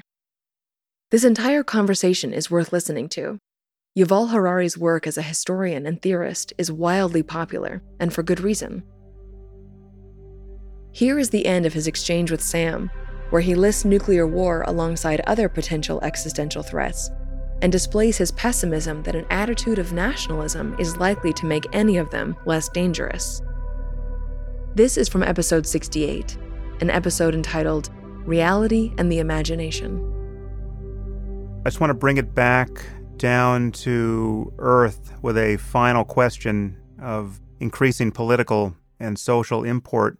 It comes back to the issue of globalism, and that's really the political moment, the way we are beginning to see globalism become, at least in America, I guess America and in Western Europe now, it's a derogatory term, and we're witnessing a kind of collapse into nationalism and a populist attitude that claims or pretends to want nothing to do with globalism. I know you're someone who thinks that the end game for civilization is to get towards something like a world government. I'm wondering how you view the possibility of progress in that direction given recent events in the last 12 months or so, and how you view the most likely utopian or dystopian outcomes for us in the 21st century in light of all that. Well, there is first the question of need, and then there is the question of possibility of a global community or global identity.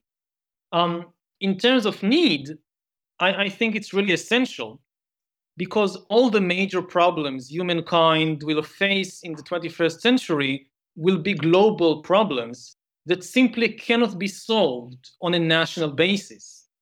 The traditional criticism of nationalism was that nationalism leads to conflict and war and so forth. And this is still true. But I think the real objection to nationalist worldview today is that nationalism prevents us from solving the major problems, which are climate change, global inequality, the threat of nuclear war, and the threat of disruptive technologies like artificial intelligence and bioengineering. It's obvious that with climate change, no single nation can solve the problem by itself, which is why nationalists tend to just deny the problem.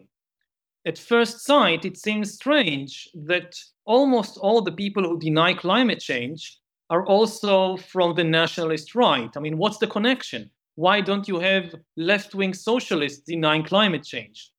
But the answer, I think, it's obvious that there is no nationalist answer to climate change. So as an extreme nationalist, you just have to deny the problem. But the problem is real. And unless we have a global effort, then we will face a real ecological catastrophe in the coming decades. Similarly, if you think about nuclear war, this is an old lesson that humans have learned in the last 50 or 60 years. The only way to prevent nuclear war is through global cooperation. It's not something that a single country can do by itself. And this is also true of technological disruption. If you think about the dangerous potential of bioengineering and artificial intelligence, regulation on a national basis is not going to help us. If the United States, say, regulates or decides to stop all genetic experiments on human beings, or decides not to give artificial intelligence control of weapons or something like that, it's not going to help if China or North Korea continue to do it, especially because these are high-risk, high-gain technologies, and nobody would like to stay behind. If the Chinese are doing it and they gain some crucial advantage because of that, then the US will break its own ban because it wouldn't like to stay behind. The only serious way to prevent the worst outcomes is through global regulation. So this is why I think we now need maybe not a global government, but global governance, a global cooperation. I just don't see what could be the nationalist answer to climate change or nuclear war or disruptive technology. Now, this is about the need. About the possibility, it's a different question because humans don't always make the best decisions. Human stupidity has been one of the most powerful forces in history. It's not the only force. There is also human wisdom. I mean, sometimes humans do the right thing. If you look at nuclear weapons, so in the 1950s, many people were convinced that sooner or later, the Cold War will end in a nuclear war, which will destroy human civilization. And it didn't happen because the Americans and Soviets and Chinese and Europeans, they managed to cooperate enough to prevent this catastrophe. So there is hope. I'm not saying it's hopeless, but as I said, you should never underestimate human stupidity. At present, I think things are not so bad. I mean, they are going in a negative direction, but we are still in a far better position than, let's say, a century ago. If you remember where humankind was in 1917, then we're still in a relatively good place in terms of global cooperation. But we are on the edge of a very, very deep chasm. And the way down can be maybe very long, but you can cover it very, very fast. So I hope that humans will cooperate in their best interests. I mean, if it's every country to itself, I don't think we can solve these existential problems. Do you think we need a story above and beyond the story you just told in your answer to this question about the necessity of global cooperation to facilitate that cooperation? Is it enough to articulate the global nature of all these problems and their imminence widely enough and credibly enough again and again, or do we need some other kind of story to motivate people to cooperate? I would tend to say that we need also a good story, a better story. Part of the problem with this explanation, it's too abstract, and it's very difficult to get people together unless you have an emotional enemy. You could say that climate change is an enemy and disruptive technology is an enemy, but these are very abstract enemies. Most people, you cannot motivate them. You cannot harness their emotions unless you have a more human-like enemy. This is why, in Hollywood movies, even if you make a movie about climate change, you have to have some evil person to serve as the bad guy, without which there is no movie. I don't have a story to offer, but my guess is that we will need a powerful story to get people together. Yes, we need those aliens from outer space to actually attack us. Quickly solve all our problems. That could be a good story, yes. Throughout this compilation, we've taken a decidedly worried stance towards nuclear weapons in general.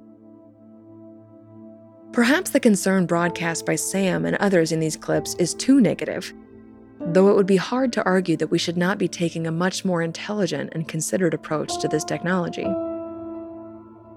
But if you listen to the entire conversations from which we pulled the clips used here, you'll hear more reference to the work of Steven Pinker. Steven Pinker is a psychologist and author who has written books like The Better Angels of Our Nature and Enlightenment Now. He makes a strong case that we may live in the most peaceful time in human history, or at least a time when your odds of dying a violent, unnatural death are the lowest they've ever been. Pinker points to data that shows things like life expectancy, infant mortality, and the ratio of humans living in extreme poverty are all going in the right directions. In fact, even with all of the troubling strife that reaches our news feeds, we are still in the midst of a long, winning streak of peace for the world. Historians sometimes call this period, which extends to the present day, the long peace. Are we on a lucky streak? Is our luck soon to run out? Are we still haunted enough by the nightmares of World War II, with its two extreme punctuation marks in the shapes of nuclear mushroom clouds in Hiroshima and Nagasaki, to avoid a repeat at any cost? A short time ago, an American airplane dropped one bomb on Hiroshima. With this bomb, we have now added a new and revolutionary increase in destruction. These bombs are now in production, and even more powerful forms are in development. It is an atomic bomb. It is a harnessing of the basic power of the universe. The force from which the sun draws its power has been loosed against those who brought war to the Far East. We have spent more than $2 billion on the greatest scientific gamble in history, and we have won. What has been done is the greatest achievement of organized science in history. Or is the presence of nuclear weapons actually the thing fueling this long peace, and we should be grateful for their existence? Is an oft-maligned institution like the United Nations a crucial ingredient to the balancing act, and its disintegration would ensure our doom? Those are all important questions worth debating, studying, and understanding. The history of nuclear weapons and our coexistence with them is still being written. To recall Bostrom's marble analogy, we've pulled them out of the urn and into existence, and we can't put them back. Even if we dismantle every weapon, the knowledge of how to build them cannot be unlearned and forgotten forever. It is still not certain just how dark the marble is, but it is certainly not white. A lot of profound things have been said about nuclear weapons, but perhaps no other quote encompasses the predicament better than one that comes from Albert Einstein himself, whose theories about physics were instrumental in helping us pull this marble out of the urn. The quote has been disputed and warped a bit over time, but the sentiment remains. You've likely heard it before. He said, "I do not know with what weapons World War III will be fought, but World War IV will be fought with sticks and stones."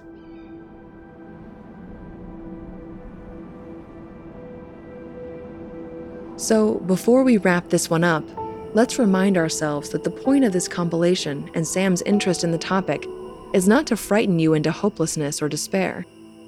It is simply a plea to bring ourselves to the table of a serious topic and focus on making it through this filter, no matter how great.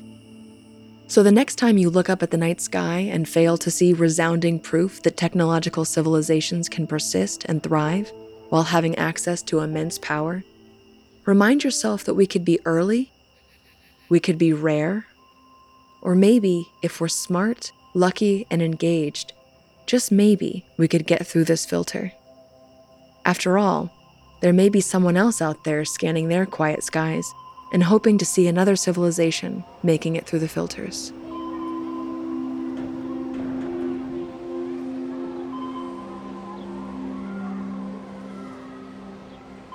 Here is suggested reading, listening, and watching on the subject of existential threat and nuclear war. The episodes of Making Sense featured in this compilation were episodes 151, 186, 88, 210, 208, and 68. The full conversations are wide-ranging and don't only focus on the nuclear threat. Each guest has important books and articles on this subject. Nick Bostrom's paper called The Vulnerable World Hypothesis is about existential risk and where his black ball analogy comes from. Fred Kaplan's book, simply called The Bomb, is the jaw-dropping history that goes through presidents, generals, and all the times that we've come close to catastrophe. Mark Bowden's article entitled How to Deal with North Korea is worth reading, as that standoff has not changed much at all since his writing, and perhaps has gotten worse.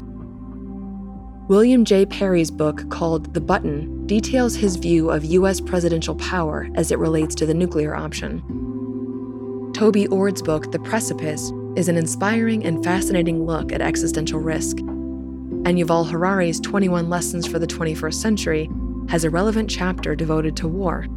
In our introduction, Sam read from Jonathan Schell's seminal book from 1982 called The Fate of the Earth, which describes the consequences of a nuclear war in poetic and eerie detail.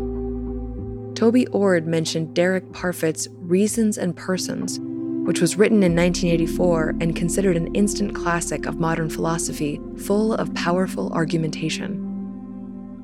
William Perry's Nuclear Nightmare is a 5-minute animation which you should find. They also produced a similar nightmare imagining a nuclear war unfolding in South Asia. John F. Kennedy's Peace Speech is also something worth watching in full. PBS produced a decent documentary called 3 Men Go to War, which chronicles the Cuban Missile Crisis. The Man Who Saved the World is a docudrama which tells the story of Stanislav Petrov and just how close that moment was to putting Einstein's quote to the test. Hollywood loves films about nuclear war, and it would be a fool's errand to make a complete list here. But since Sam and his guests mentioned it a few times, we have to recommend Dr. Strangelove, which is an absolute masterpiece of parody by Stanley Kubrick from 1964. This episode was edited, compiled, and written by Jay Shapiro, and read by me, Megan Phelps-Roper.